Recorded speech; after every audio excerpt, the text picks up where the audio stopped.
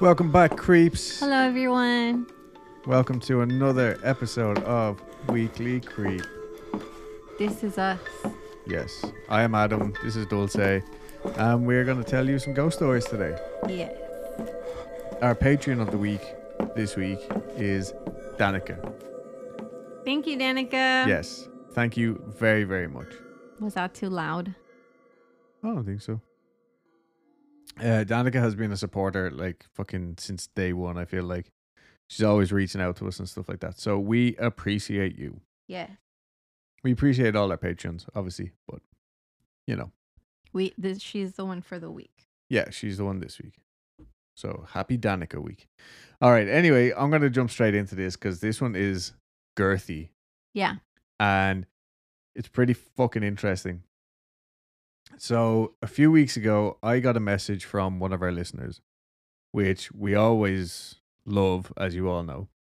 But at the end of this message, he was like, I have this PDF of a book that's no longer in print. It's a first-hand account of a haunting that happened in the 80s in Belfast. As he put it, written by the Pharaoh T himself, which means the man of the house. Oh, okay. So obviously I was like, yes, send me this fucking book.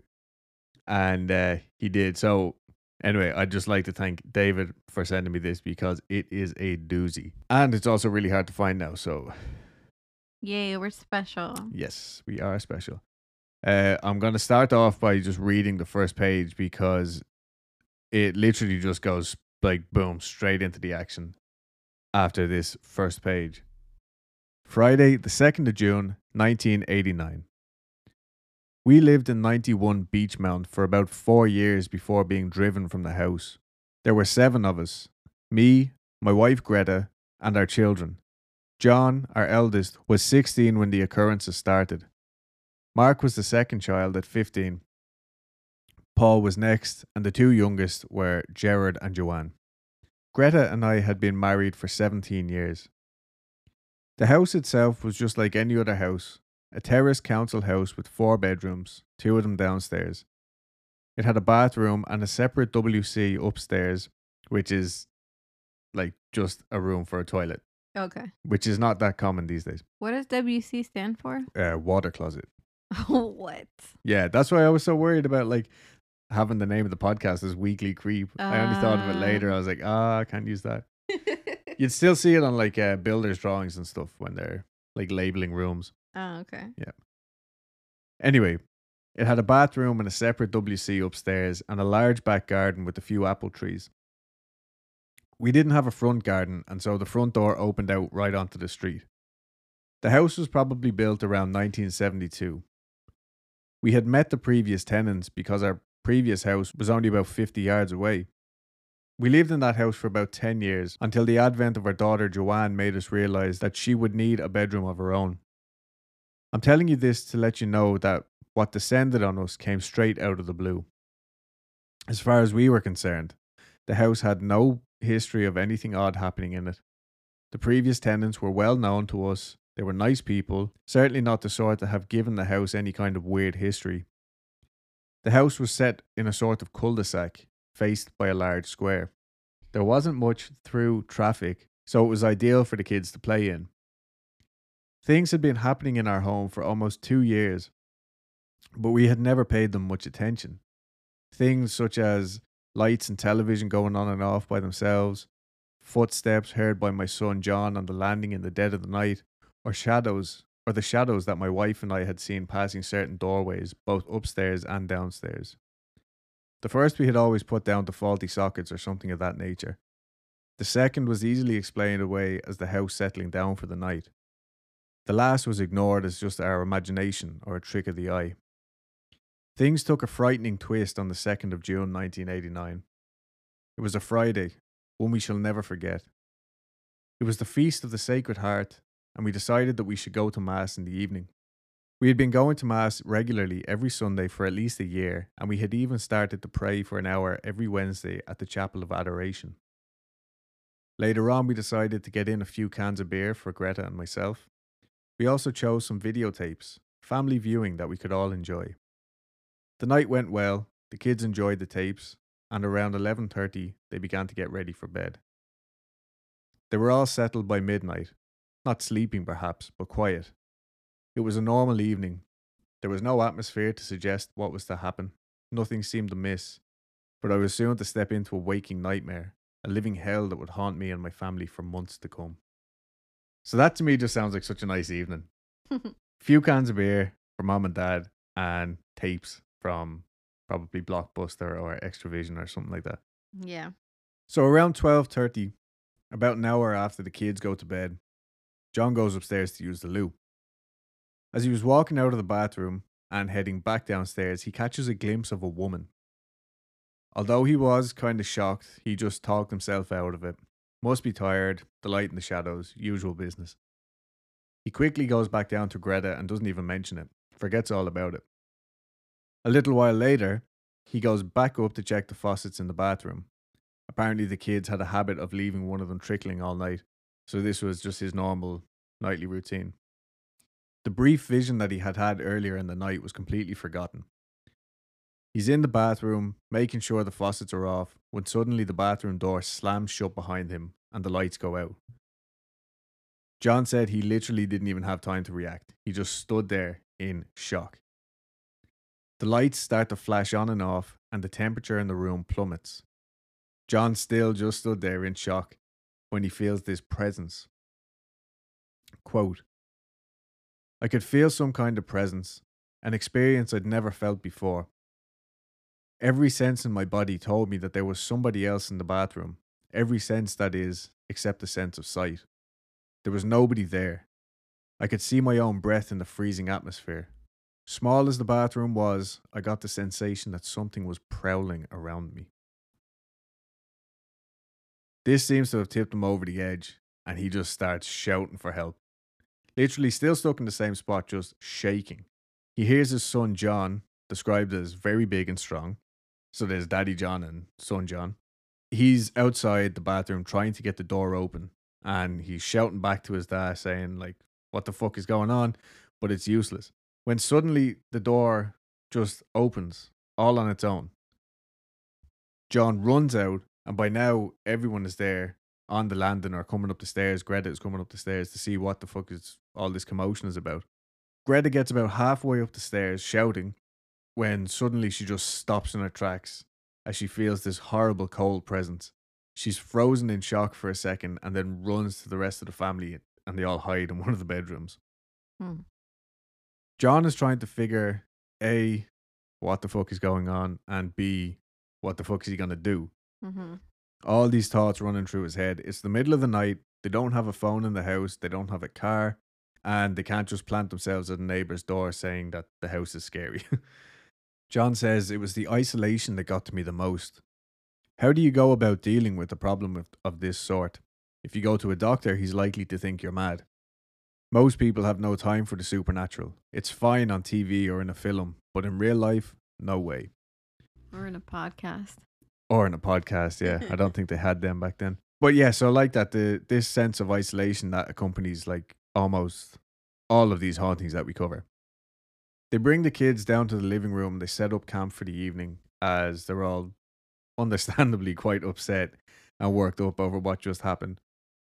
Eventually the kids settle down, and even John and Greta lie down, like, if not to go to sleep, at least to pretend to go to sleep so as the kids can like relax a little bit. As John's lying there, he's suddenly grabbed by some unseen force around the neck and thrown into the fireplace. He hits his head like hard on the old fireplaces that we used to have were just made out of brick or marble. And so he's sitting there completely stunned. Greta jumps up in fright and the kids all start screaming again. John manages to get to his feet and he turns on the light to try and calm them all down. But when he does this, they can all see their breath in front of their face. So that doesn't help at all. The force of that. Yeah, right. So Be thrown by your neck. Thrown by the neck. And you're gonna like, this is consistent throughout this whole fucking story. Like, He because gets thrown by the neck? well, yeah, like that just seems to be where this thing grabs him by. What an asshole. But like that level of physical activity. Suddenly the woman appeared in front of me. I could see her very clearly. It was frightening. She stood there, staring at me with very piercing eyes. She was of medium height with dark hair held in some sort of bun at the side of her head. Her dress was black and full length, reaching to the floor. The blackness of her dress contrasted strongly with her pale face, which looked to be an almost pure white. So this, because I went back over this chapter and started counting, like the kind of individual like appearances that she makes or experiences that they have, Mm-hmm. because it seems to be like short, sharp shocks that she deals. Like, you know what I mean? She'll come in, throw him against the fireplace, then disappear for a few minutes, Mm. then comes back, shows herself, blah blah blah. So right now we're at number 4 already tonight. Mm. This is out of nowhere. John is the only one who can actually see her. Oh, that's strange. Yeah. The woman in black walks towards John and puts her ice cold hand on his shoulder. But when Greta runs to put her arms around him, the woman in black just walks out of the room and up the stairs. Hmm. Everyone is losing their shit. And John feels like he needs to try and, maintain some composure for the kids and all that. Mm-hmm. So they all pile into one of the downstairs bedrooms that has a lock on the door. This makes them feel a lot safer. They throw an extra mattress on the ground and just try to go back to sleep. Like, just try to play it off as And they're this. all sleeping together in the same room. Yeah, all 7 of them. So John lies there while listening to the kids, and eventually it sounds like they've all gone off back to sleep. How? I don't have a fucking clue. Mm-hmm. But as he's lying there, he's getting his hair pulled by some invisible force, like hard, and he even gets a couple of slaps across the face.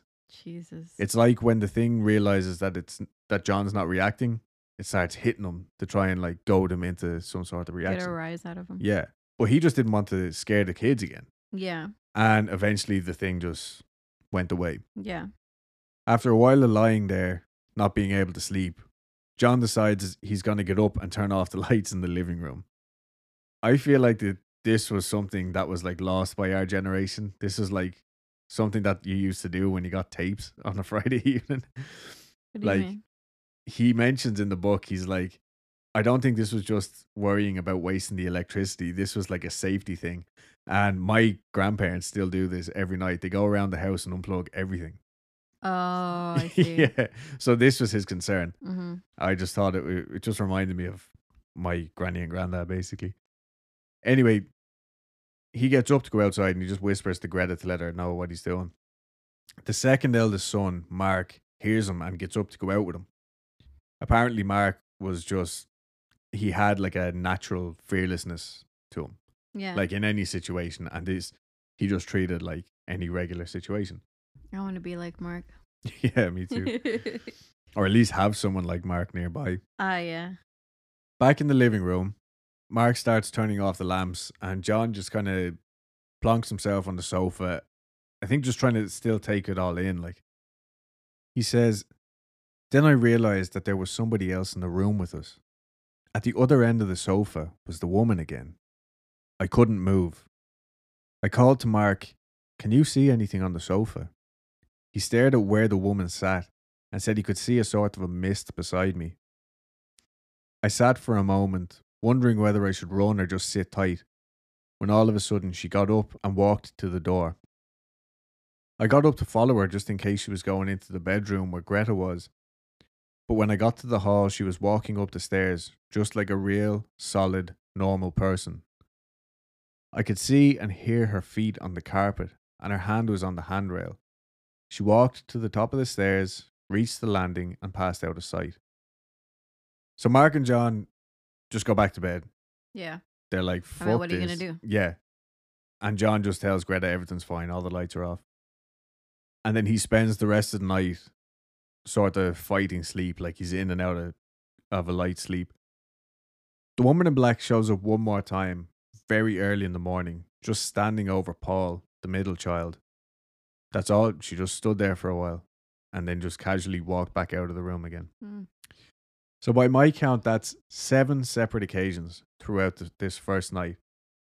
From absolutely nothing than like half noticed, easily explainable occurrences over the last 4 years to this seemingly out of the blue. Yeah.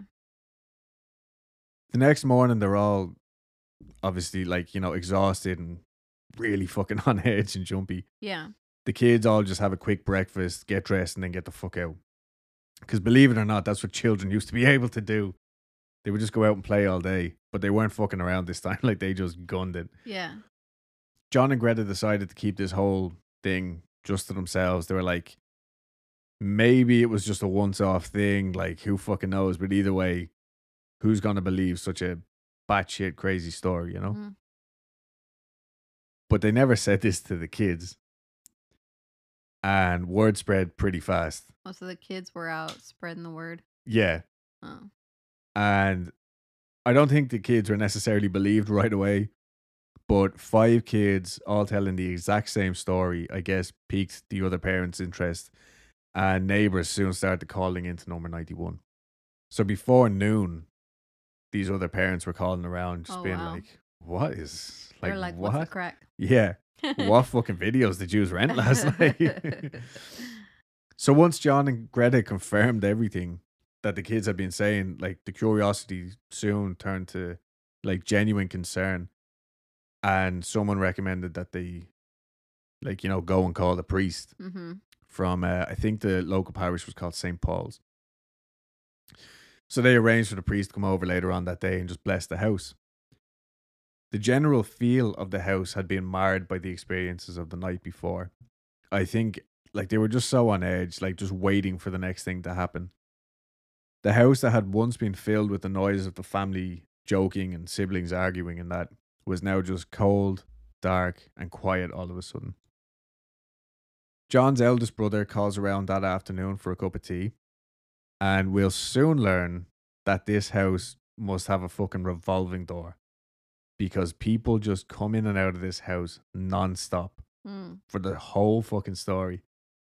And again, like, that reminds me of growing up with my grandparents. Like, people who didn't necessarily have a phone would just show up at your door just to see how you're doing. And you would naturally invite them in. Oh, come in, have a cup of tea.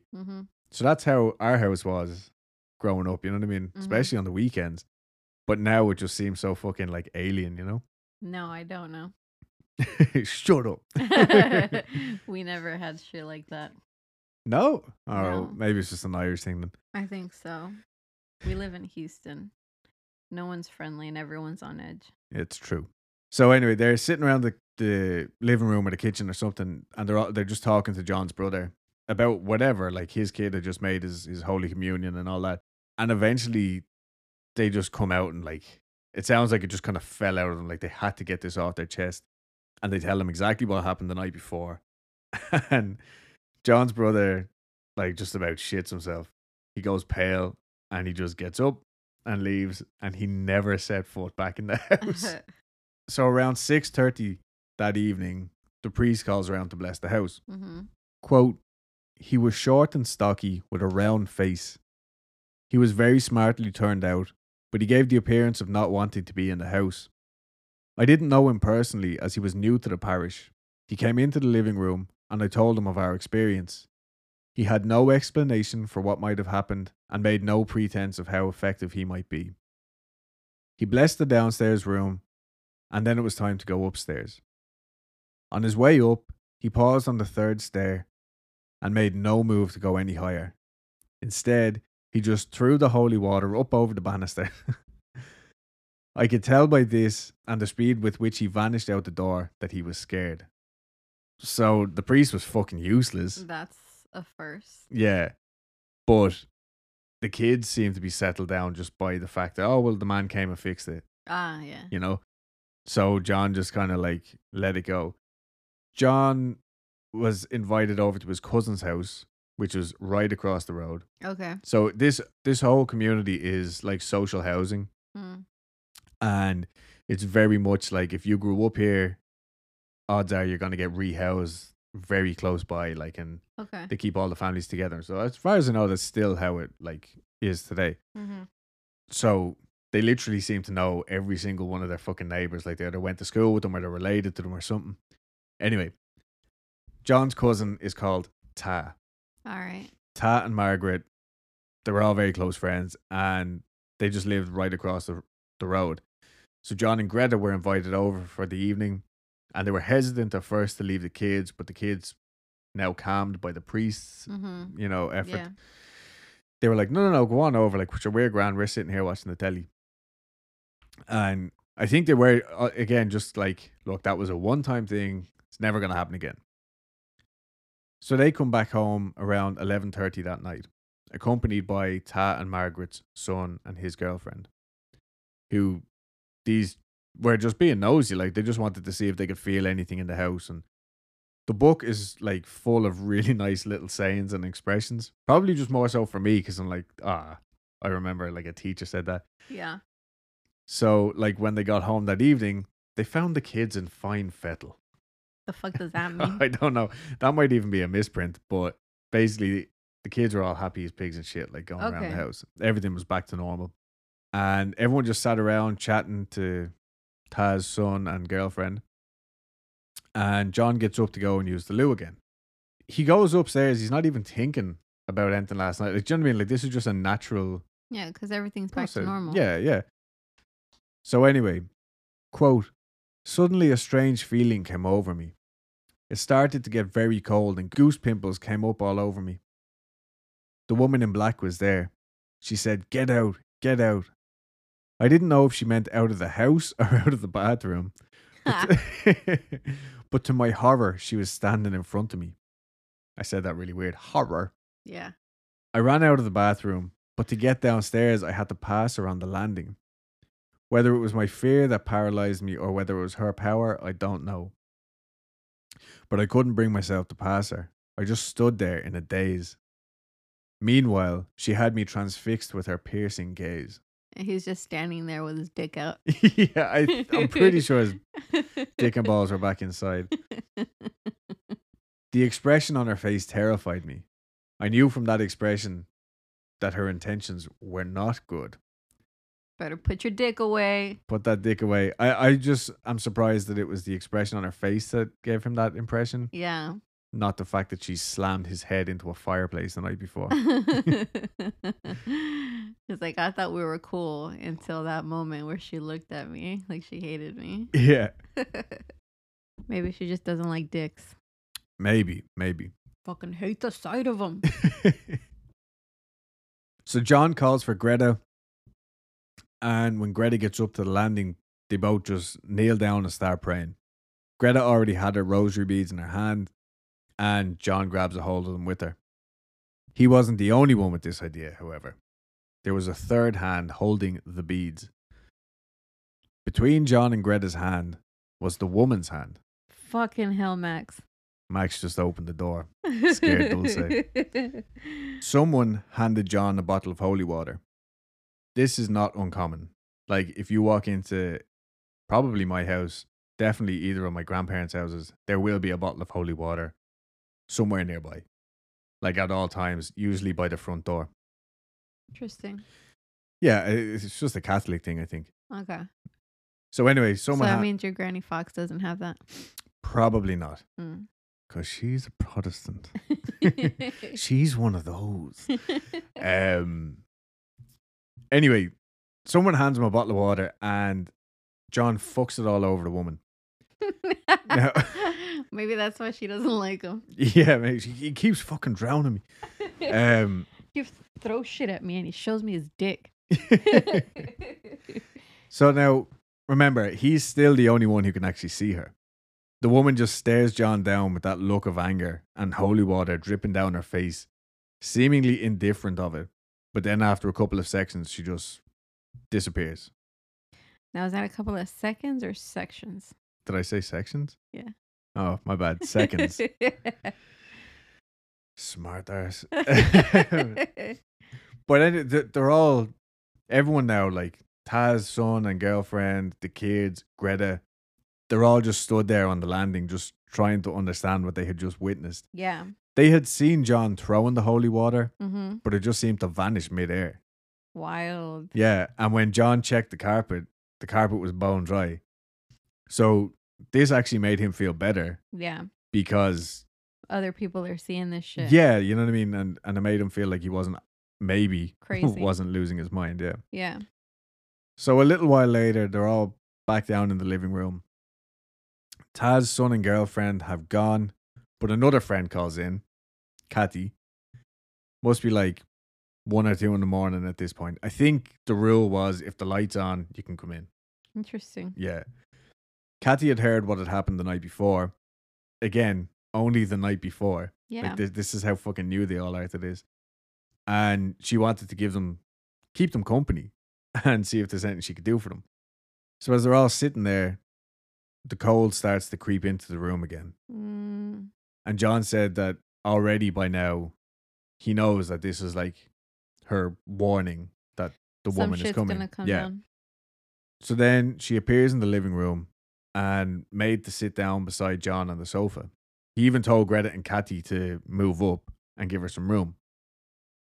He described her sitting down beside him as feeling like just a regular person, like her leg touched his leg and all that, but that this like fierce cold just emanated from her. Yeah. It's so interesting. Yeah. So Kathy tried talking to her. Fucking Kathy. But she couldn't actually see her. They all just knew where she was because of how like strong this cold fucking feeling was. Yeah. But anyway, she just ignored Kathy's questions, and so Kathy told John to ask for her. Mm. Kathy suggested that I should ask her first of all, "Are you a lost soul?" The woman stared at me, stern-faced, and then shook her head. I told Kathy the reply was no. "Ask if she needs prayers," said Kathy. The reply was the same. Another stern shake of the head.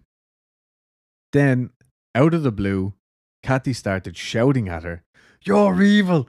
What are you doing here, tormenting these people? They never did you any harm." Wow. Yeah, Kathy's a real one. fucking calm down, Kathy. This outburst. She's like, not a lost soul. Fuck off. Sorry, I only deal with lost souls. Excuse you. But yeah, believe it or not, this outburst angered the creature. She lunged at me and banged my head off the wall. All I could see were stars. I couldn't believe her strength. I was just like paper in her hands. Kathy shouted, "Go away and leave these people alone." The woman in black ignored her. She closed in on me, gripping my neck to give her a better purchase as she repeatedly banged my head off the wall. Jeez. Her attack was like a fit. Her grip was so powerful and unexpected that I really thought I was going to die. The only thing that stopped her was Greta. She grabbed me and held herself in front of me so the woman couldn't get to me. The woman drew back, her hold on me broken for a moment. Then she turned with a look of sheer rage on her face and stalked out of the living room, and I was left almost unconscious. And again, this is how it goes from here on out. So we soon learned that like Greta is the only thing that stops her. Yeah, that's interesting. So they stayed up all that night, but the woman didn't return. I don't know whether the kids were actually still up or if they had already gone to bed at this point or what. But by now, 2 nights had gone by and John and Greta had gotten next to no sleep, and it was already getting to them. They felt like they were constantly being watched in the house. They also felt like this thing had reached like a whole new level. The fact that it had actually put its hands on the rosary beads showed that it wasn't afraid of these religious items. Yeah. John's sister calls in that afternoon and advises them to go to a local monastery and talk to a Father O'Donnell, saying, "He's faced this sort of thing before." So they drive over in the sister's car, meet with Father O'Donnell, who straight off the bat appears totally different to the first priest. He's older. He's wearing like worn clothes and stuff. Like, although he's well kept, you can tell that he's a little bit more priestly, I guess, you know? Okay. I guess he just fit the bill a little bit better for John. Mm-hmm. He listens to their story, and although he does come across as very skeptical, I think he actually says, "I find this very hard to believe." Yeah. But John thinks in hindsight, he was actually just trying to play it down so as not to give any more power over to whatever it was. Yeah. He agreed to go over to the house, but wanted to bless them both personally first in the monastery. Okay. John said that the blessing itself in the monastery was actually pretty frightening like something you would see in a movie. You know, Father O'Donnell comes out in all this fucking, all the gear, Yeah. you know, and I had a quick look. I think it might have been the prayer to Saint Michael or something along those lines, Makes sense. because that can come across as pretty fucking like gnarly. It's all about, you know, casting Satan out and all. Oh yeah, he's like the main one. That's, yeah, The he's main the protector. boy. Yep. That's my boy. That's my boy, Saint Michael. They then mosey on over to bless the house. Yeah. John was actually afraid of what was about to happen, in case it only angered this creature, as he put it, this woman. When they pulled onto the street, they were greeted by a crowd of onlookers, which they were not happy about. They were so embarrassed, like, just by all this. And I feel like I can relate in a lot, again, going back to the whole Irish thing, like, a lot of Irish families can be like very quiet about their business. They don't want anyone getting involved, and oh, don't let him know that he's depressed. Like, you know what I mean? Over Yeah. like the smallest things. So this thing is pretty fucking major, like, already. And now You could say they were scarlet. they were scarlet, yeah. Um, so now Father O'Donnell shows up with them. And of course, everyone's like, oh my God, Yeah. a priest is going into the house again. Run and go tell Mary. Yeah. Priest is here. Run down to Mary and get her to phone Catherine. I'm after seeing a priest going into the Skilling's house. So Father O'Donnell starts off in the living room and he goes all the way through the house, sprinkling holy water and saying blessings, the usual. This time, John really felt a lot more confident. He felt like, no, this guy actually knows what he's doing. And Father O'Donnell just seemed like a genuinely nice guy. And so I'm sure that fucking helped. When he was finished, he told John, I don't think you'll have any more problems, but let me know how things get on. Just like that. Just like that. Take one of these and call me in the morning. Yeah. But I have to say, Father O'Donnell has some great fucking quotes further on One-liners. down. Good one-liners. Yeah. Like, anyway, we'll get them. They still had like this looming fear of what that night would bring, you Yeah, know, naturally. Weird. Jinx. Soon after Father O'Donnell had left, Greta's nephew Daniel calls in, and Greta starts telling him what they've gone through the last couple of days. Mm. Daniel just backs out the front door and leaves. But no, he tells her he'll be back later with his wife, Sandra, and they'll keep them company for the evening. Oh, okay. I thought he was just like, and they never saw him again. No, and again, I was telling Dulce this yesterday when I was doing these notes. I really refrained from naming every single fucking character in this. Because there's so many. There's so many, and each character has their own like fucking little paragraph of like, now John, I knew John from way back in the school, and what he did was, and it's like he loved to play the organ, so he did, and he was a great big man. So I've cut all that out. So this is like really fucking what's the word? Condensed. Yeah, a really condensed version. Oh, by the way, the name of the book is number 91, A Belfast Ghost Story. I forgot to mention that. I was so excited. Later that night, they're all sitting in the living room, again, chatting and stuff, when Danny suddenly jumps up and tells the two younger kids, like, come on, we'll go back to my house and check on Danny Jr. Interesting. Yeah, out of nowhere. So everyone was kind of surprised by this, but literally as soon as the door closed, the woman showed up. Father O'Donnell had instructed them just to ignore her presence, and when Sandra saw John start to panic, she told him to do just that, but he was completely like transfixed by her stare. Mm-hmm.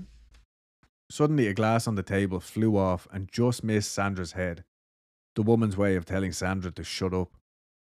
Then the woman grabbed me and banged my head off the radiator a few times. Jeez. Mark ran to my assistance, but he received a punch in the head that sent him flying. Greta and Sandra put their arms around me to keep the woman off. Only then did she turn and walk out of the room. She was away for only a few minutes. When she returned, she approached me once again. I jumped and ran for the front door out of pure fright because I knew what she was going to do. When I got to the door, it wouldn't open. It was jammed solid. Sandra came up behind me and she tried her strength against it, It was a horrible feeling, for she had us trapped. A simple figure that appeared and disappeared would have been possible to put up with. But this was more than just a simple haunting of a house. This was a powerful entity who resented our presence. After a few seconds, the door opened and the three of us were able to get out into the street, where we stood catching our breath for a few minutes. We peered back into the house, but there was no more activity. Luckily, the gathering of sightseers who had been there earlier had drifted away. It doesn't mention what happened to poor Mark, the son, who got punched in the head. Yeah. And then the three adults ran out of the house. Mm-hmm. So, anyway. We're going to assume that he ran out too. Seeing as he just got punched in the head by an invisible force. Yeah, maybe. Or maybe they just left him in there and they're like, fuck you. Anyway. See ya, Mark. John becomes determined that this thing won't take his house from him and his family, but they are utterly powerless against it so far. Mm-hmm. Danny shows up again after all this and explained that he just had this feeling, like a premonition, that he just had to get the kids out of there as quick as possible. An hour later, the woman shows back up again. It's almost routine now. Her presence is preceded by cold and then a feeling of dread and anxiety. She starts hitting John again. Everyone gathers around him to protect him, but it's now that they realize that only Greta can actually stop her from hurting him. Anytime Greta puts her arm around John, the woman would just storm off. This reminds me a little bit of the Demon of Brownsville. Mm-hmm. Because remember when the priest told the couple in that story, like, don't stop with the rumpy bumpy, because like that shows the entity that, you know, your bond is still strong. Oh, yeah. Yeah. I was like, what the fuck are you saying, Adam? Oh, sorry. The rumpy pumpy. Don't stop doing it. Because if the presence knows, if the entity knows that you've stopped making love, then it feels like it's doing its job. Making love. But yeah, so like if it feels like it's getting between you, it's gonna feel like it's winning. Whereas if you just keep going, that the bond of love will stop it. Blah blah blah. Okay, got it. What did you call it again? Rumpy pumpy. And you said it so naturally, like, duh, this is what it's called. This is a children's show.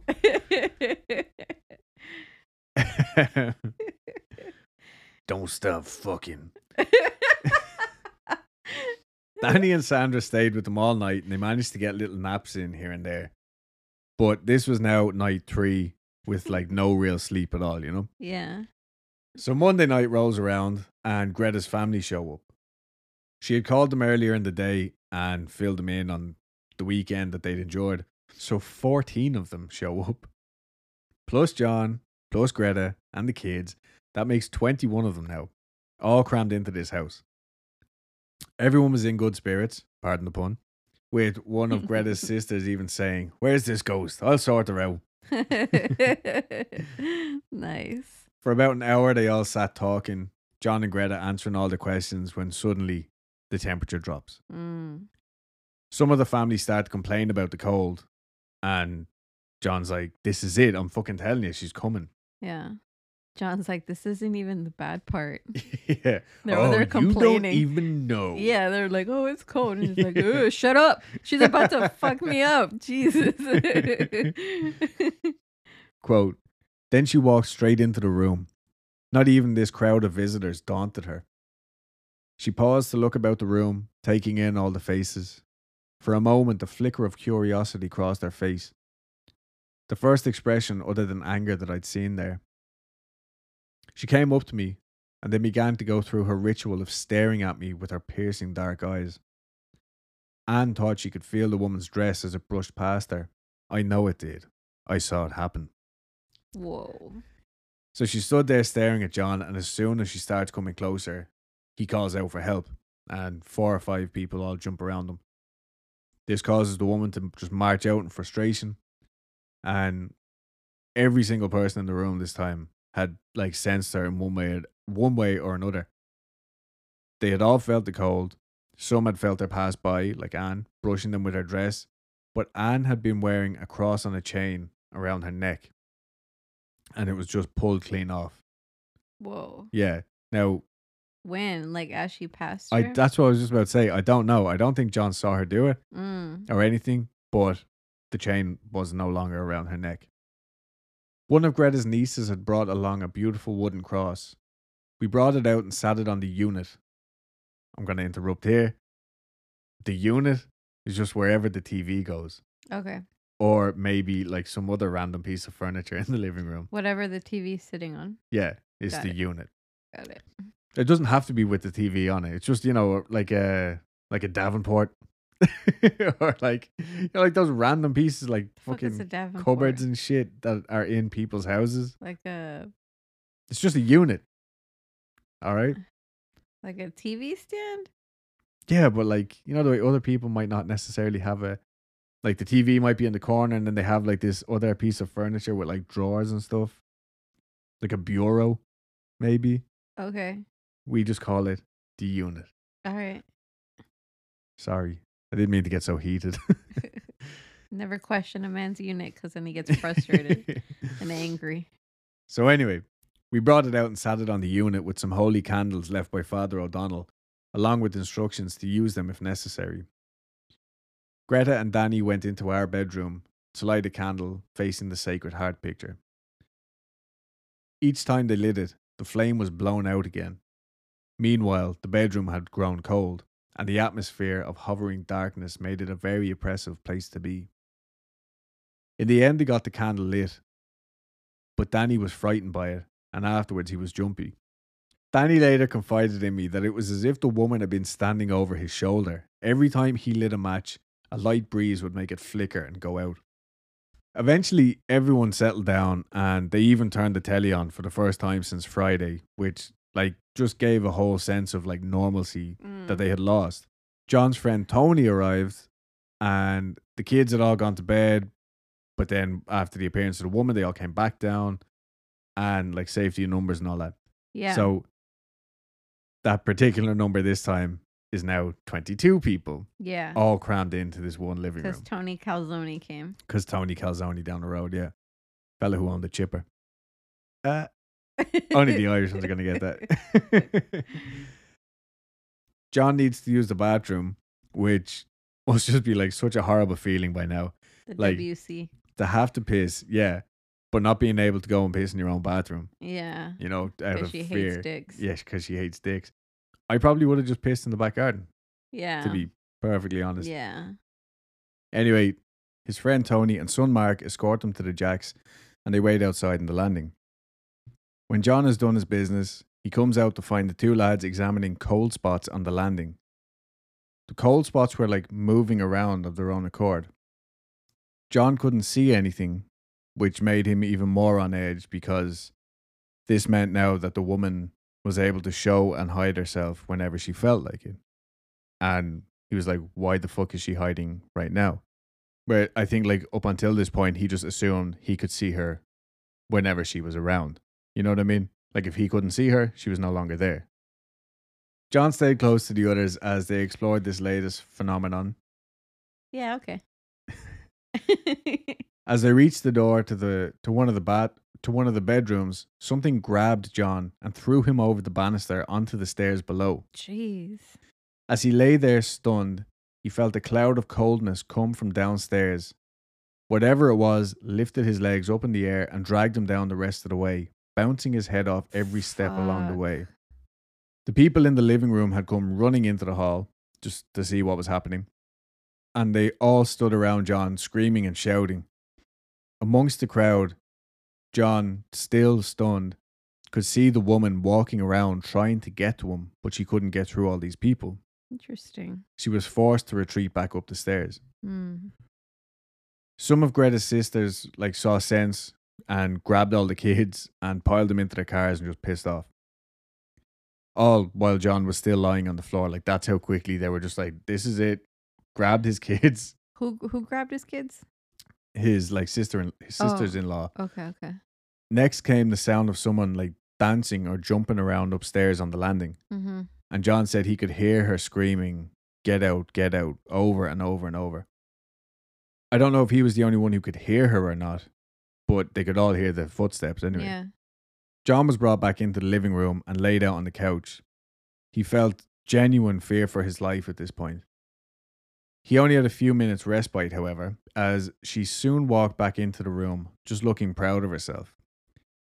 She grabbed at John, who was now cornered on the couch, slapping at him over and over again.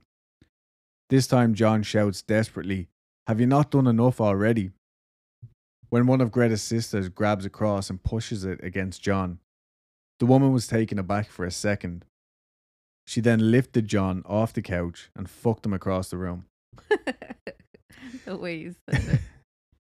He managed to get back to his feet again, only for the woman to start slapping the shit out of him again. Like, she is relentless. She just fucking hates John. He tries in vain to hit her back, but to everyone else, he just looks absolutely batshit, just throwing punches at nothing. The woman seems pleased at this, almost mocking him, and again turns and walks out. So again, remember what I was saying? It's like she comes, she does a deed, and she walks back out again. Very calmly. Yeah. John calls her a bastard, grabs the wooden cross off the unit, and chases after her. Halfway up the stairs, she turns and takes John by the arm, gets the cross off of him, and then, with ease, just pushes him back down the stairs. John jumps back up and just stands there, frozen, with the woman looking at him smugly. She then drops the cross, stands on it, throws her head back, and laughs at him. Greta and her sisters went to run up the stairs, but John said, quote, "The women pursued her to the top of the stairs, but they weren't chasing her. This woman never ran. She just walked at a leisurely pace, yet it was still fast enough for her to be one step ahead of them." So, like, no matter what her speed was, it was still just this creepy fucking, like, stroll. Yeah. And again, and I'm going to say this every time, this is only day 3. Right? And they've already gone through all of this shit. So now it's Tuesday. This all happened on a Friday. Or started happening on Friday. John and Greta are showing what 4 days of not eating or sleeping properly will do to a person. Fuck, dude. All this shit in such a short amount of time. Yeah. And so suddenly. So suddenly. The house just feels like a fucking mess. Neither of them are functioning properly at all. To make matters worse, the woman is now making her presence known throughout the day. Just little things like brushing past them every now and then, or turning things on and off. Apparently, anytime Greta attempted to hoover, it would just fuck with it. Like, Greta would go to turn it on, and she would turn it off. She'd go back, and it would turn on. Like, you know what I mean? Yeah. The doors were just randomly opening and closing, and they just felt like they were trapped in a nightmare. Yeah. They reached out to Father O'Donnell again, and for whatever reason, the only visitors who came to the house this evening were men. I think it was all Greta's sisters' Greta's sisters' husbands and brothers or something like that. Mm-hmm. And John said, "Greta, you go on and spend the night at your sister's house." Mm-hmm. And she puts up a fight, but she goes eventually. But John feels like actual grief at her going away. Like, he knows that she's the only thing that actually keeps him safe. Yeah. He just doesn't want her to have to go through this again. Why doesn't he just go with her? Well, I think at this point they don't know if that would help. No, I mean, like, at the very least, as to get a break, to get sleep. That's what I'm saying. Like, at this point, they don't know if it's the house or if it's John.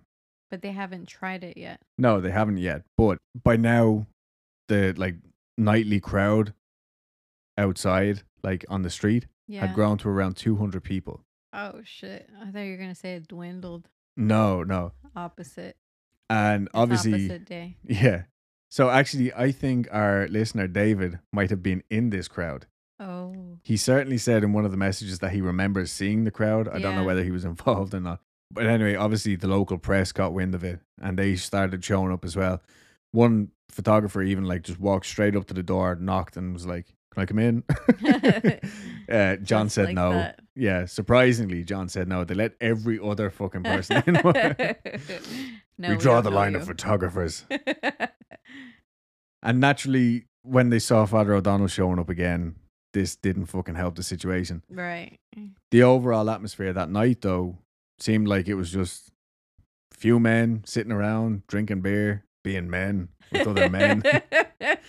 Good quality time with men. They were all like talking and joking amongst themselves. But she hated that because she hates dicks. Well, the woman never showed up Ah, all night. so strange. Yeah, so the temperature dropped a few times and they Yeah. thought she was going to make an appearance and she never did. Hmm. They did say a few prayers, like that was Father O'Donnell's like main reason to be there, I guess. Yeah. But around 4 a.m., Father O'Donnell cleared off, and then not long after that, John left to go and spend the rest of the night with, or the morning, I guess, with Greta at her sister's house. Oh, okay. They returned later. It's Wednesday now. Sorry, I know I keep, for my own sake, this is what I keep like, okay, this is the time. Yeah. This is what's happening. So now it's Wednesday morning. They come back to the house, and all day people are just calling in constantly. Like really nice, you know, like bottles of holy water, prayer cards, tea and sambos, or just keeping them company. Yeah. Just a really nice community of like neighbors and friends. Love a good sambo. Absolutely. So yeah, everyone who calls in seemed genuinely concerned, but rumors had started circulating. Of As you course. do. Yeah. Quote, one rumor accused us of using a Ouija board. Another one said we had let the IRA use our house for punishment beatings, etc. The most hurtful one was that I was supposed to have beaten Greta and that this woman was beating me as a sort of psychic revenge. The fuck? I know, right? It got that we couldn't even go to the door to get air. There were people staring or coming up and asking all kinds of questions. Remember, this house opens straight onto the street. Like there's Yeah. no driveway or front garden or anything. Some people asked me if I minded whether they started reciting the rosary outside my house. I agreed to it as I thought that anything might help. Yeah. My house was set in a cul-de-sac. The area facing it was a meeting point for the local youth, who gathered there in the summer evenings. They never gave any trouble, but would sit and share a joke among themselves. Now, though, they weren't to be seen, and I'd heard that some people were even afraid to walk past my house. Again, that just rang true with me because when we were kids, we used to hang out at the end of a cul-de-sac. Yeah. So that's a pretty big deal if the kids stop coming around. Some neighbors stayed all night to keep them company and only left around 4 a.m. I think, you know, when the sun started coming up. Greta's niece and her husband slept in John and Greta's room, while John and Greta slept in their daughter's room.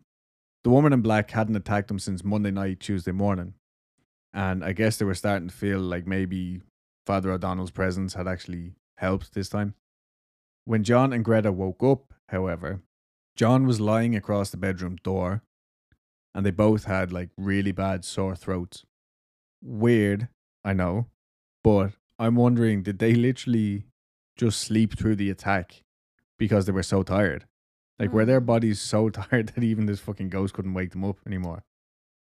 Or was this intentionally some sort of weird fucking sleep attack? I mean, you could say that because they weren't sleeping well, your immune system could get compromised. Well, that's my next point with the sore throats. Yeah. Yeah, that. But John being like laid out across the bedroom door. Oh, yeah, yeah. Yeah, it could be. But yeah, and yeah, like that is my next thing. Because they're not sleeping and they're not eating properly, their immune system was probably fucked. Greta's niece and her husband had left like to go to work or something. They didn't run out or anything. And then there was also a news team at the door, like camera, journalists, the whole shebang, which they just ignored. Again, they didn't want all this fucking like publicity. Right. Father O'Donnell called in to check up on them again later on that day. And John told him that she hadn't showed up in 2 whole days. And he was like, oh, this is great. Like, she hasn't showed up. He was not telling him what happened that morning when Greta just like suddenly burst. Father O'Donnell sat on the edge of her bed and tried to console her, explaining to her what he thought it was going on. He said, what would you do if a woman on the street tried to have an affair with your husband? Strange question. Greta replied, I'd kill her. Naturally. Father O'Donnell said, well, that's what you're going to have to do to this thing in your house. Fight it. Not quite what Greta said, but anyway. As I explained to Father O'Donnell that the house had been quiet for 2 nights in a row, Greta suddenly burst out crying. She shouted, she was in the room while we were sleeping. Father O'Donnell said, "If she was in here and you were asleep, how do you know?" Greta showed him the red marks on her throat. "When I woke up, Father, I had a terrible sore throat, and John was lying on the floor as if she'd been throwing him about in his sleep." She then said something that really got to me. "Father, it's getting that I'm afraid to sleep in the same bed as John." So now I'm actually unsure about the sore throats. Like, was she choking them? Like, because they have red marks on I don't know. Could be. It's not very clear. No. Father O'Donnell then goes on to make the point that he thinks that like the family have been chosen, or John and Greta have been chosen to do this. Like he says, his actual quote was, "You should feel honored because you have turned a lot of people back to their prayers." Like meaning the group of people that are gathering Yeah. outside to say prayers and stuff outside. So John's not impressed by this. He's like, "Fuck them. I don't Yeah. care. Like I don't want this position or whatever." Yeah. And so Thursday evening, Danny and Sandra show up. Danny is Greta's nephew. They have to fight their way through the crowd of people on the street now. And the four of them sat having a chat when two of John's old like barfly friends call in. Apparently John used to be a bartender and these two people knew him. But these two just showed up. They were already drunk and just being nosy and just, you know what I mean? So he takes them into the kitchen away from the others. And about half an hour later, he hears Sandra calling for him in panic. He quickly gets rid of his two friends and goes into the living room. And I have to read this next bit as well because like these scenes were like hard to break down because so much just kind of fucking happens. When I opened the living room door, I saw to my horror that the woman in black was standing over Greta. Although Greta couldn't see her, she could sense her presence. I glanced at Danny and he was sitting there as white as a sheet. I began to run to Greta, but the front door was knocked again. Danny jumped to his feet and ran to open it as I reached Greta. The woman stepped back a few feet, but she made it clear that she wasn't going away. She glared at me with real menace in her eyes. I knew someone was going to get it, and all I could hope for was that it would be me and not Greta. Danny returned from answering the door to usher in Greta's other nephew, Brian. He had his two mates with him, Eddie and Paul. As soon as Eddie saw Greta and me, he ran towards us, for he could tell that there was something wrong. The woman was still standing over Greta. She looked so angry that I feared for Greta's safety. As Eddie came towards us, to my utter horror, he walked right into the woman. As soon as he passed into her, he stopped. He stood there, shaking violently and breathing as if he was having a fit. Paul, meanwhile, plunged so abruptly into the midst of this madness, could only stand and gape. I lifted a bottle of holy water and threw it over the woman. This soaked Eddie, and I put my arms around Greta. She was shaking and weeping, alarmed by the presence that hovered so close. The woman drew back, her face working terribly as if in the grip of an awful rage. When she saw my defiant stare, she turned and made her way to the hall. Then their friend Kathy arrives. Kathy's back. Kathy's back. Just after all this went down, poor old Eddie is just standing there, sopping wet in holy water in shock. Shaking. Yeah. He said it felt like he had just walked into a fridge. He'd never experienced anything like it before. He felt like he was paralyzed. Kathy had called over because her cousin had given her a gold holy medal on a chain for protection to give to the family on whatever. Then Kevin knocks at the door, right? Kevin's a Protestant. He's another good friend of John's, so that makes 9 people now. As soon as they're all settled in the living room, the woman walks in. She takes a look at everyone and then goes for John. John hides behind Kevin, the Protestant. But she takes him by the leg and John manages to grab hold of the couch. I'm doing all these actions for Dulce. Nobody else can see this. John manages to grab hold of the couch, but it does no good. The woman pulls him to the ground and he takes Kevin, the Protestant, with him. She stood over him laughing and then walked back out of the room. The 2 lads are still lying on the floor when 2 of Greta's friends call in, revolving fucking front door, just to hear what's been going on. Meanwhile, Eddie, who had walked through the ghost, runs out of the house and he goes to call Father O'Donnell.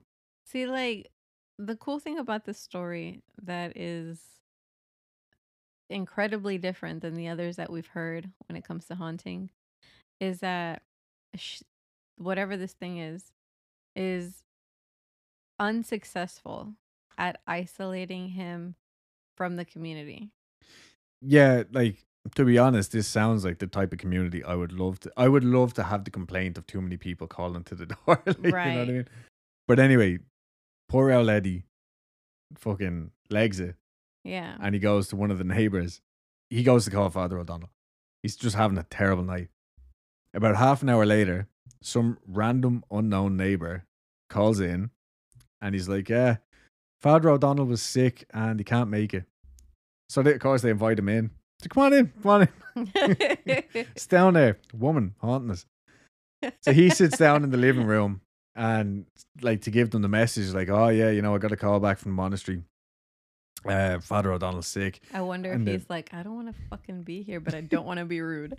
yeah. Oh, I better go in and have a cup of tea. All right. Did you know Kevin's a Protestant?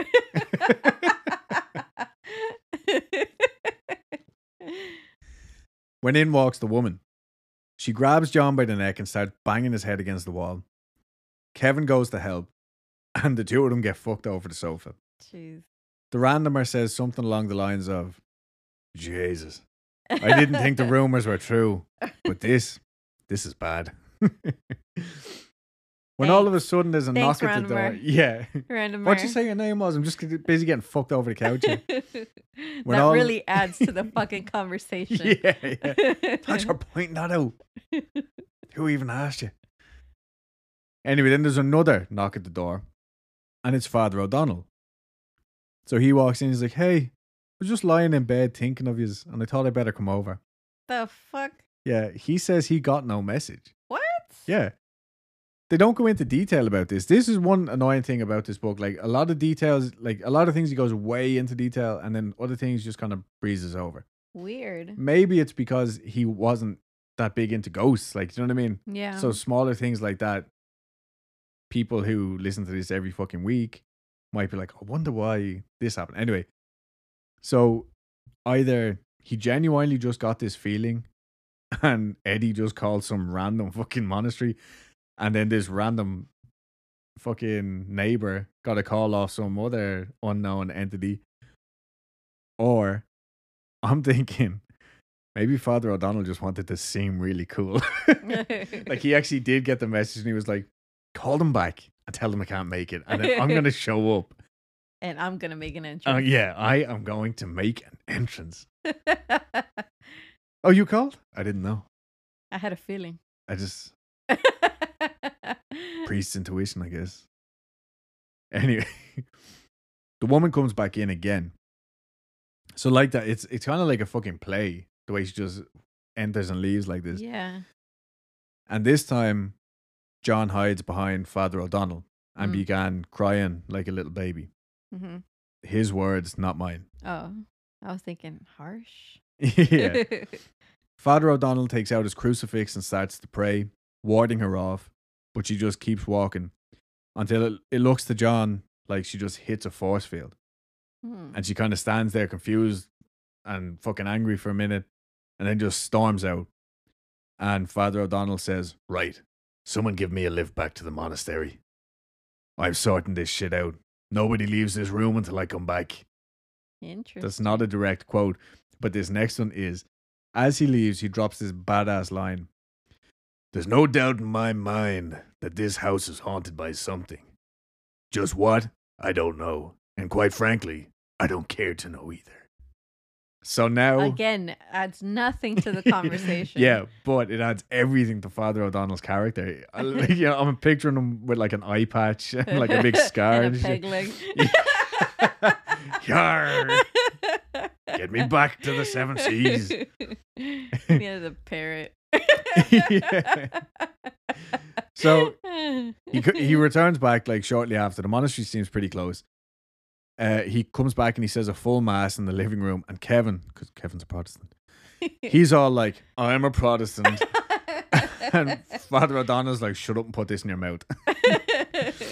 So now, Not but today, you're not. yeah, he literally says, for John and Greta's sake, just take the communion. Oh. And he's like, that's fine. I just wanted you to know that I'm a Protestant. But anyway, everyone takes communion, and Father O'Donnell hangs around till the sun comes up. And they say that even though the mass like definitely seemed to lighten the atmosphere in the house, it more or less just felt like the woman had like just retreated for the time being. Like they could Mm-hmm. still feel her there. Father O'Donnell returns later that day looking haggard, but again, like none of them had slept. So, and this guy's like an older guy. Yeah. He tells John and Greta it's time to get out of the house, at least for a while. He says, let this house stand empty for a wee while, and maybe it'll lose interest.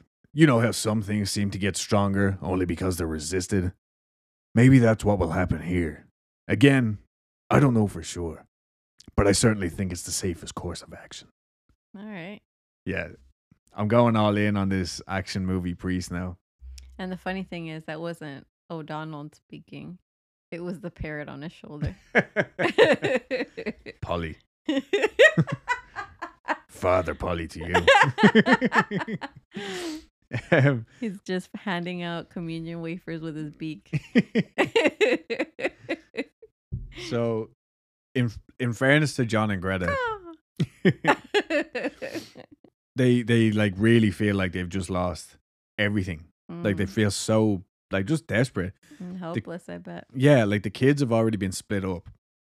Like not just from them, but like the respective family members that took them, like only had room for like one kid or two kids. Oh, yeah, yeah. You know?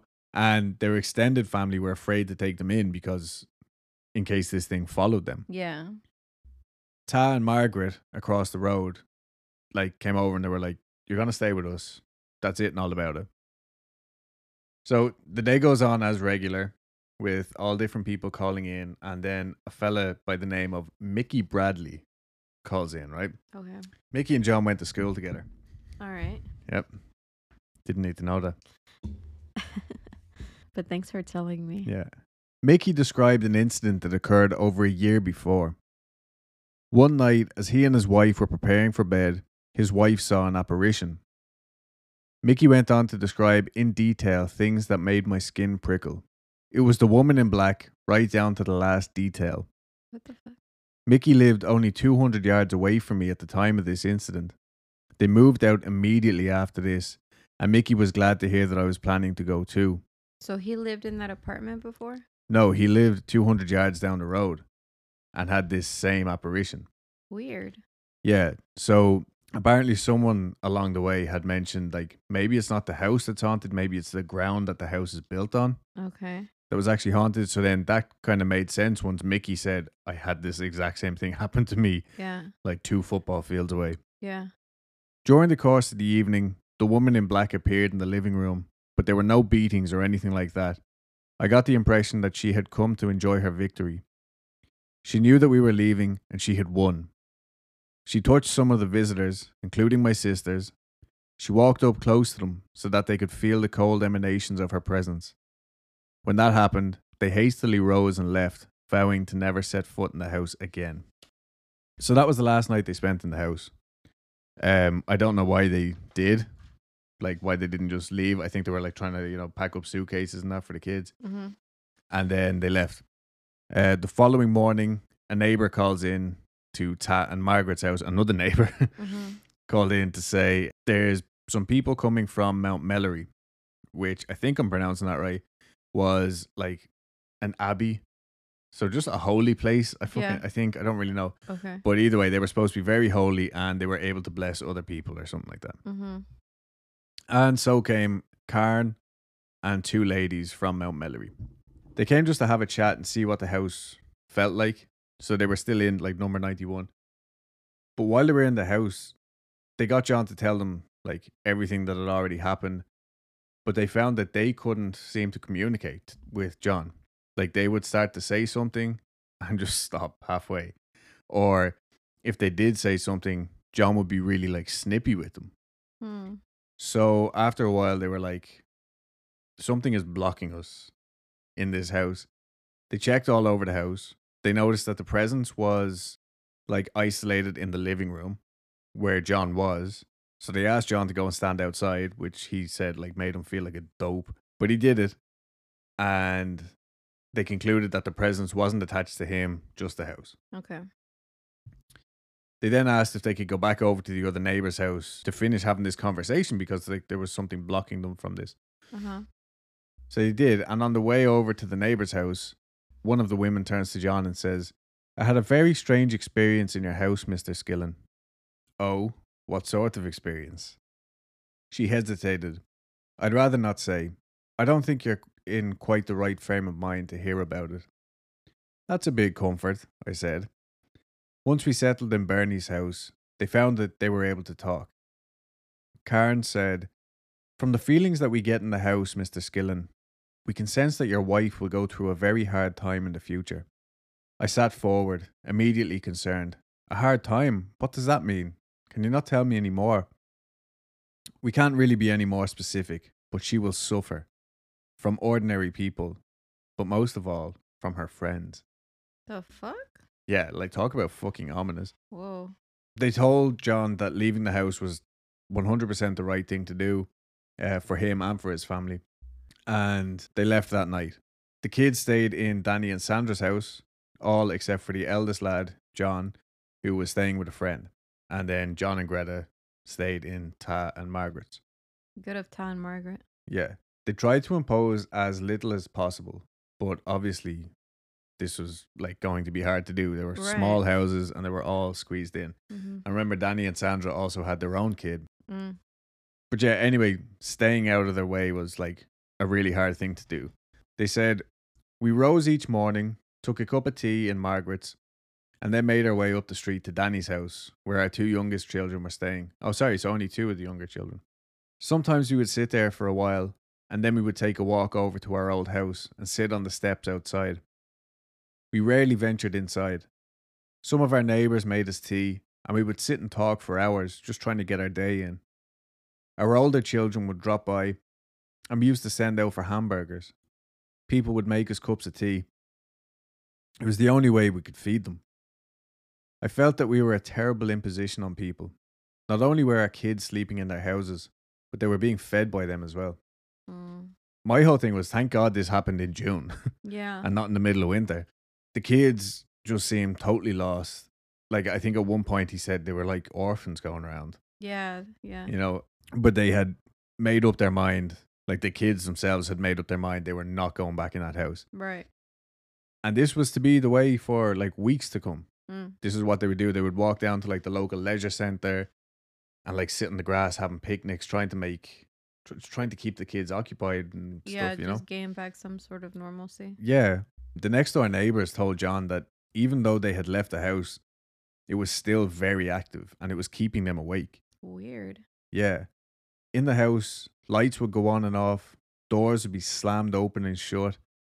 People would see shadows in the windows, and some people claimed to hear voices coming from the house, although they couldn't actually hear what the voices were saying, Yeah. which is almost creepier than. Oh, yeah. But this, like the door slamming and all, this was going on all night. Mm. A group of about 20 people would gather every night to say the rosary until around 2 a.m. And they'd made a little altar outside, but something kept making the candles go out. Obviously, this is an outside altar, so I was like, the wind. But they said, like, it would happen so spontaneously, like nobody would feel wind and the candles would be going good and healthy, and then all of a sudden they just die out slowly. So the neighbours had asked John to ask Father O'Donnell to say another mass in the house. And he agreed, but he says he'll only do it in the hallway with the front door open. Like, Father O'Donnell is afraid of this thing now. Yeah. And he tells John, some say that it could... Oh, wait. What was his accent again? Some say that it could be a poltergeist. Others talk of something evil, partaking not of mortal nature at all. But you know, of course, that we're not allowed to admit such things to the public. I'm afraid all I can do is support you as you come to terms with your new predicament. So, Father O'Donnell doesn't sound Irish at all. No, he's not. He's an action hero like Charles Bronson, or, you know, maybe I could have pushed for like a Sean Connery or something, but I don't know. I'm a man of not that many voices. So anyway, the following Tuesday rolls around and it's time for mass. There was a crowd of about 300 people gathered on the street. including John's own family, who were too afraid to go near the house. Greta's family went in with them. Like, they weren't happy about it, but they went inside, like, to show their support. John, as the book is being told, John is very bitter over their family's reactions.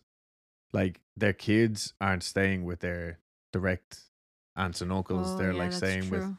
like second cousins and friends and stuff like that. He isn't shy about it in the book. Hmm. I just didn't want to dwell on it as much as he did, Yeah. but I will make it known that he basically never forgave his family for how they acted in this. So he had refresh my memory. He stayed, had the kids stay with Danny and Danny and Sandra, who were Greta's nephew and his wife. right. So he had him stay with them because the rest of his family were I- acting like dicks. Yeah, I think like they took them in for a night or two and then they had to find them somewhere else to go, basically. I see. So while Father O'Donnell is getting ready in the house, John is helping him out, kind of like being his altar boy, I guess. And Father O'Donnell told John that he actually had to ask permission from the local parish to perform this mass because I guess it was out of his jurisdiction or something like that. Yeah, that makes sense. Well, not like He- with the rules of the Yeah, yeah. church. Not like, oh yeah. Of course. But yeah, they basically just said, yes, fucking, it's your problem now. Yeah. They That makes sense wanted too. absolutely nothing to do with it. Again, John was very angry with this, like considering how the first priest handled the situation at Yeah. all. Mm-hmm. And John also tells Father O'Donnell that he's been suffering from like the worst fucking nightmares, waking up sweating and heart racing and all that. But I think that's fairly normal. Like, I don't think that was necessarily a paranormal thing. I think it was like a PTSD thing. Yeah, but I mean, like, he probably felt like he had to tell him just in case. Yeah, yeah. Like, yeah. the crowd that had gathered, like the 200 or 300 people, they had a whip around for John and Greta. The fuck is that? Like a collection. Like, everybody Oh. gave some money. Whip Um, around. Don't be whipping around these terms like I know what they mean. I just assumed that was a global thing. They did it for John and Greta because, like, same as like when a family loses their house in a fire or something horrible like that. Like, they are now homeless and they need all the help that they can get. I think Yeah. the community saw it in the same way. Well, yeah, I mean, technically they are. But John and Greta, I don't think they took offense. I think they were too prideful to take it. They did, however, donate it to Father O'Donnell for Hmm. all his efforts that he put in. So I thought that was nice. Interesting choice. Yeah. The mass was pretty quiet again, similar to the Demon of Brownsville Road story. Whatever entity this was, it just seemed to hide away anytime the actual ritual of a mass was going on. Yeah. Not to say that it was done with or anything. John went on to say, when Father O'Donnell left, I was glad to join the gathering. It was time to lock up and leave. Despite the recent mass, the house still had an atmosphere. I had the sensation of being watched, although I didn't mention this to anybody. They were nervous enough as it was. If I had come out and said this, there would have been a stampede for the door. In fact, because I was always the target of the woman's attacks, I knew that everyone kept an eye on me. If they saw me looking scared, then they knew that the woman was approaching. I was like an early warning system for them. The day after the mass, John and Greta get in touch with a housing executive to try and get rehoused somewhere else. Because remember, this is social housing, so they just call up like the council or whoever, local government, and say, we need a new house. And then they try and organize it. Yeah. So the guy recognizes them from the last time when they needed a bigger house and they Yeah. moved with Joanne. And he basically comments and he's like, his boat looks so different. Like, what's happened? And so they tell him everything. And he doesn't believe a word of it. Or he can't believe it. Like, maybe personally he believes it, but professionally he can't. Yeah, he can't use that as a reason. Yeah, so he was like, well, I don't have any forms for houses haunted by evil lady ghost, but maybe you could apply for a transfer on medical grounds, such as stress. Hmm. But they would need letters from social workers, doctors, and also Father O'Donnell would have to write in detailing what he had done.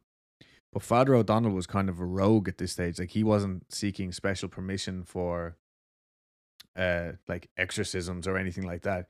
He was, as far as he was concerned, he was just performing a mass Mm. in a house, like kind of giving the last rites to an old sick person or something like.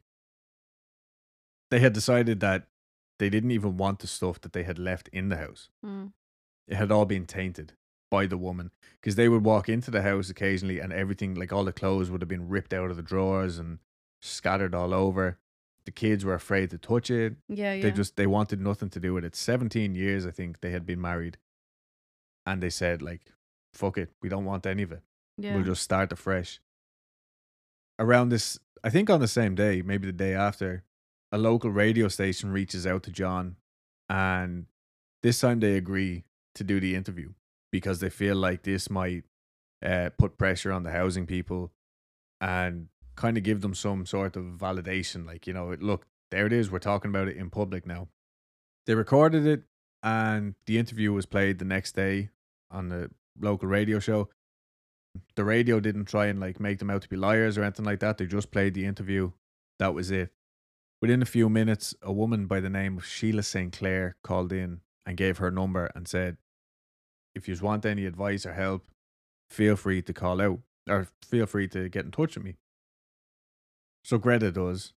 And Sheila told her that it's the right thing to stay away from the house. She was worried that this thing would only get more violent if they kept pushing it. Even to go as far as to say these things can light like fucking spontaneous fires and stuff. Yeah, I mean, it could fucking bitch slap you, yeah. Yeah. So she knew a psychic medium and like a little team that would go around and deal with things like this who might be able to help. But this medium was something else too. He was a Protestant. Oh my God. No, he was actually a Protestant minister. But Greta was like, "Do you know what? We've tried everything else under the sun. Oh my God. Let's try the Protestant." So Greta agreed to go and meet them, like desperate for any sort of help, but John didn't go with her. He was afraid of what any psychic or medium might see, like attached to him. Yeah. So Greta and two friends, like Margaret from the house and another friend, go and meet this group in a Baptist meeting hall one evening. For the purposes of the book, John named the psychic Cecil. Okay. Cecil the psychic. So every time I read this, it gave me a giggle. Anyway, Cecil picks up on two spirits attached to Greta. Are they good ones? He says, there are two people, one on each side of you, protecting you. When he told her a name, Greta recognized it. The name was Morris Buckley. And the only person of that name that Greta had ever known was a man she used to run messages for almost 30 years before. Greta had not seen him since she was a child, and she knew that he was now dead and buried. The other was Frank McCabe, her sister Anne's brother-in-law. He had died in England a few years previously. The link with him was so tenuous that Greta was sure that if she were to meet him on the street, she would never have recognized him. And Cecil was able to tell her all these details. So that, like, straight away gave Cecil all this, like, validation. As far as she was concerned, this lad is the fucking real deal. Like, how would anybody know such, like, strange relations, like, Yeah. or strange Random relationships? connections. Yeah. And Cecil says, look, we'll come over to the house next Thursday at 10 o'clock at night. And when Greta gets home, she tells John this, and neither of them want to go back to the house. So Ta speaks up and he's like, I'll go. Like, I know where the house is. I can show them. It's fine. I don't mind. So Thursday comes around and they call into the next door neighbors, John and Greta do, just to let them know that tonight, if you hear noises, it's actual people. Yeah. Like, we're sending in a team and hopefully, like, they can help, blah, blah, blah. But the neighbors tell them that the noises in the house are only getting worse. Like, as time goes on, this thing seems to be getting more violent and, like, just worse. It's also at this point that they realize that the electricity to the house has actually been shut off. I don't know if it's in every council house, but in a lot of council houses, it's a pay meter. So you would put coins in and it would give you, say, an hour or two worth of electricity. So you would keep paying it. That's so weird. Yeah, it's so as people didn't run into debt, like, with their bills. It's still a done thing today, except now you have a card. Okay. Anyway, so they point out that like there's nobody living in there. We haven't been feeding them either, so the electricity's off. And yet this woman is still turning lights on and off That's all night. wild. Yeah. She's like, I'm just running up your fucking bill. Well, that's what they're like. Who the fuck is paying for this? She's Putting like, in a I'm little- putting my ghost coins in Yeah, here, yeah. running up this meter. Ghost pennies. The neighbor is also convinced that the woman is evil. Oh, clearly. That's it and all about it. I would have to concur. I mean, yeah. So later that night, Cecil and Co. meet John and Greta in Danny and Sandra's house. Cecil and Co. Cecil and Co. Before they embark on this little fucking adventure, whatever you want to call it. Now, John feels that Cecil picks up his fear, Mm. and so he just doesn't say anything spooky pertaining to John. You know what I mean? He just says, like, tell us what you've experienced now, but he doesn't say, oh, I see your granny standing over here and like that, you know? And then Ta went on over to the house with them. They get into the house. They light a load of candles because there's no electricity. And they sit down in the living room, just waiting to see what they see. So it's Ta, Cecil and Co. Yeah, I think Cecil and 3 ladies. Okay. At least 2 ladies, maybe. I don't know if that Sheila lady went with them. So after about an hour, they just start to hear a baby crying upstairs. Yeah. Cecil made sure to wait until every one of them heard it clearly before going to investigate. As they were walking upstairs, as they were walking up the stairs, Cecil says he encountered some sort of psychic barrier that prevented him from passing the 3rd or 4th step. He said he just said his prayers and he felt either him getting stronger or the thing getting weaker and he was able to pass through. I did think this was interesting though, because that's as far as that little bitch priest from the start of the story. He stopped on the 3rd stair and just threw the holy water up. Mm. Now out of fear, but yeah, maybe there was also something Yeah. blocking him like that he didn't know about. When they went into the bedroom that the sound seemed to be coming from, the crying would stop. And this seemed to be just how it went for the whole rest of the night. Like they would go in, it would stop, they would leave, they would hear it start up maybe somewhere else. They'd go to find it, it would stop, blah, blah, blah. John started to make a connection here. I Although, thought John wasn't there. no, but like as he was being told. Oh. Sorry, yeah, they were relaying what had gone on to John later. So John makes this connection and he's like, even though he had never actually experienced this phenomenon before, The barrier.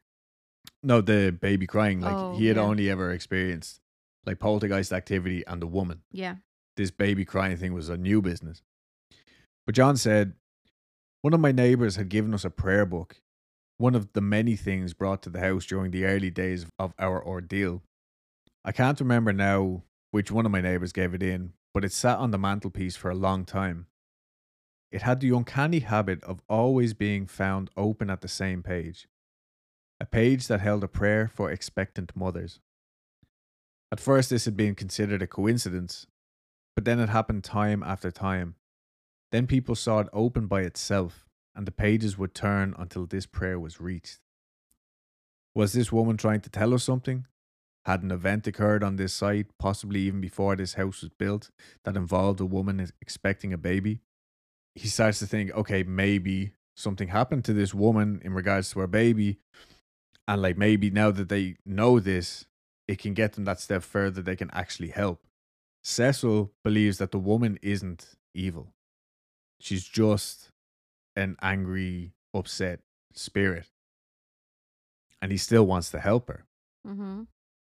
And he still thinks he can help her. At this point, the whole family is just worn out, fed up with this whole situation. And one evening, John just reaches breaking point. I think it's the very next night, which would be, I think, either 2 or 3 weeks after the initial incident.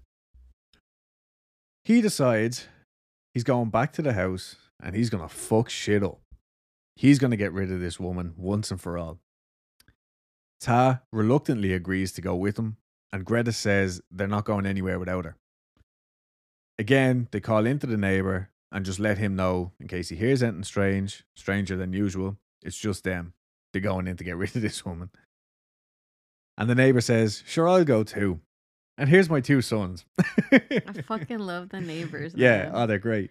So now there's 6 of them in this house reclamation party.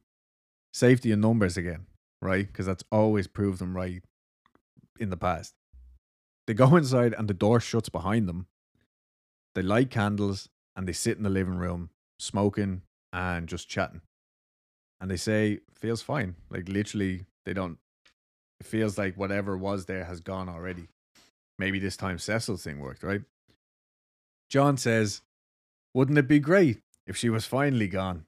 There's none of that sensation of cold, even though the house has been empty for weeks. Everything was calm. Barney reached forward to the ashtray to stub out his cigarette. Suddenly, I knew she had come back. She had merely been waiting her chance to get at me. Before I could dodge, she grabbed me by the side of my head and smashed me off the wall. It took the others a few seconds before they were able to put their arms around me and get her away. My head was spinning from the pain. I could see only blackness. As the pain of her blows faded, my sight returned in time to see her walk back out into the hall. This was just the opening of hostilities. It was her way of letting me know that she was far from finished with me. She paused and looked back into the room, as if deciding whether to come back or not. With her blocking this door, there was no means of getting out of the house. Suddenly, the room was plunged into coldness. She's in the room, I shouted. But she's keeping herself hidden from me. Help me, help me.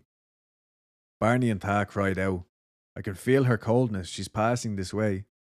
And Greta shouted, she's just swept right. Barney's 2 sons grabbed hold of me, placing cushions behind my head for protection.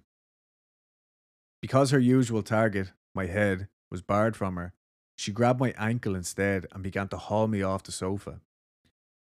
Greta and the others all climbed on top of me in an effort to hold me down. Even so, we began to be dragged towards the door. 5 men and a woman. 6 people. Yeah. And this thing had strength enough to move all of us. As I was dragged towards the door, I thought, oh God, where is she taking me? The strength of the grip she had on my foot was beyond belief. Her grasp was like a vice. Then, to my relief, she let go. Nobody needed to say anything. They all surrounded me like a rugby scrum and we edged our way out the front door. As we moved, I said, she's standing there, watching us. She knows she's won. She had succeeded in putting us out of our home. So, it seemed that they just needed a little refresher. A little bit of time away from all that chaos seemed to have lulled them into a false sense of security. And this definitely reaffirmed their fear. Yeah. They were like, oh wait, now I remember. And that's where I'm going to leave it this week. I don't know how long this episode. 2 hours. Yeah, we've been talking for about 2 hours.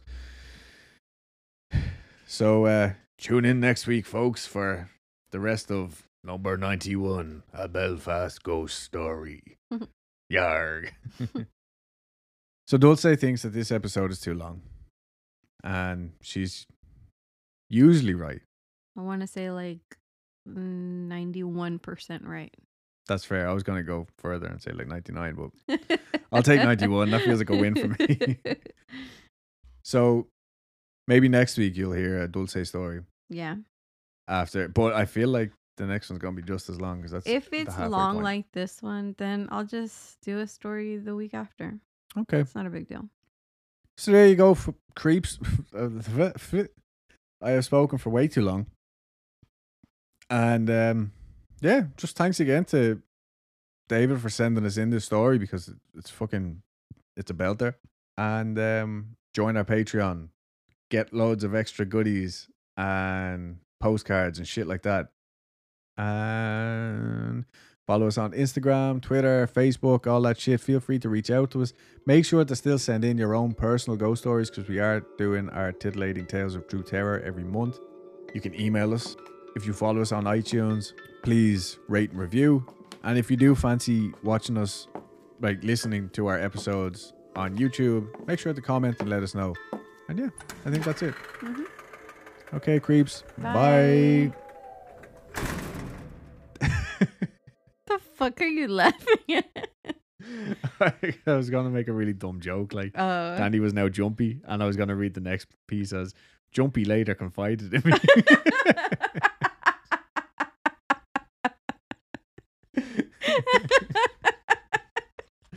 Yeah, poor guy got so scared he changed his name.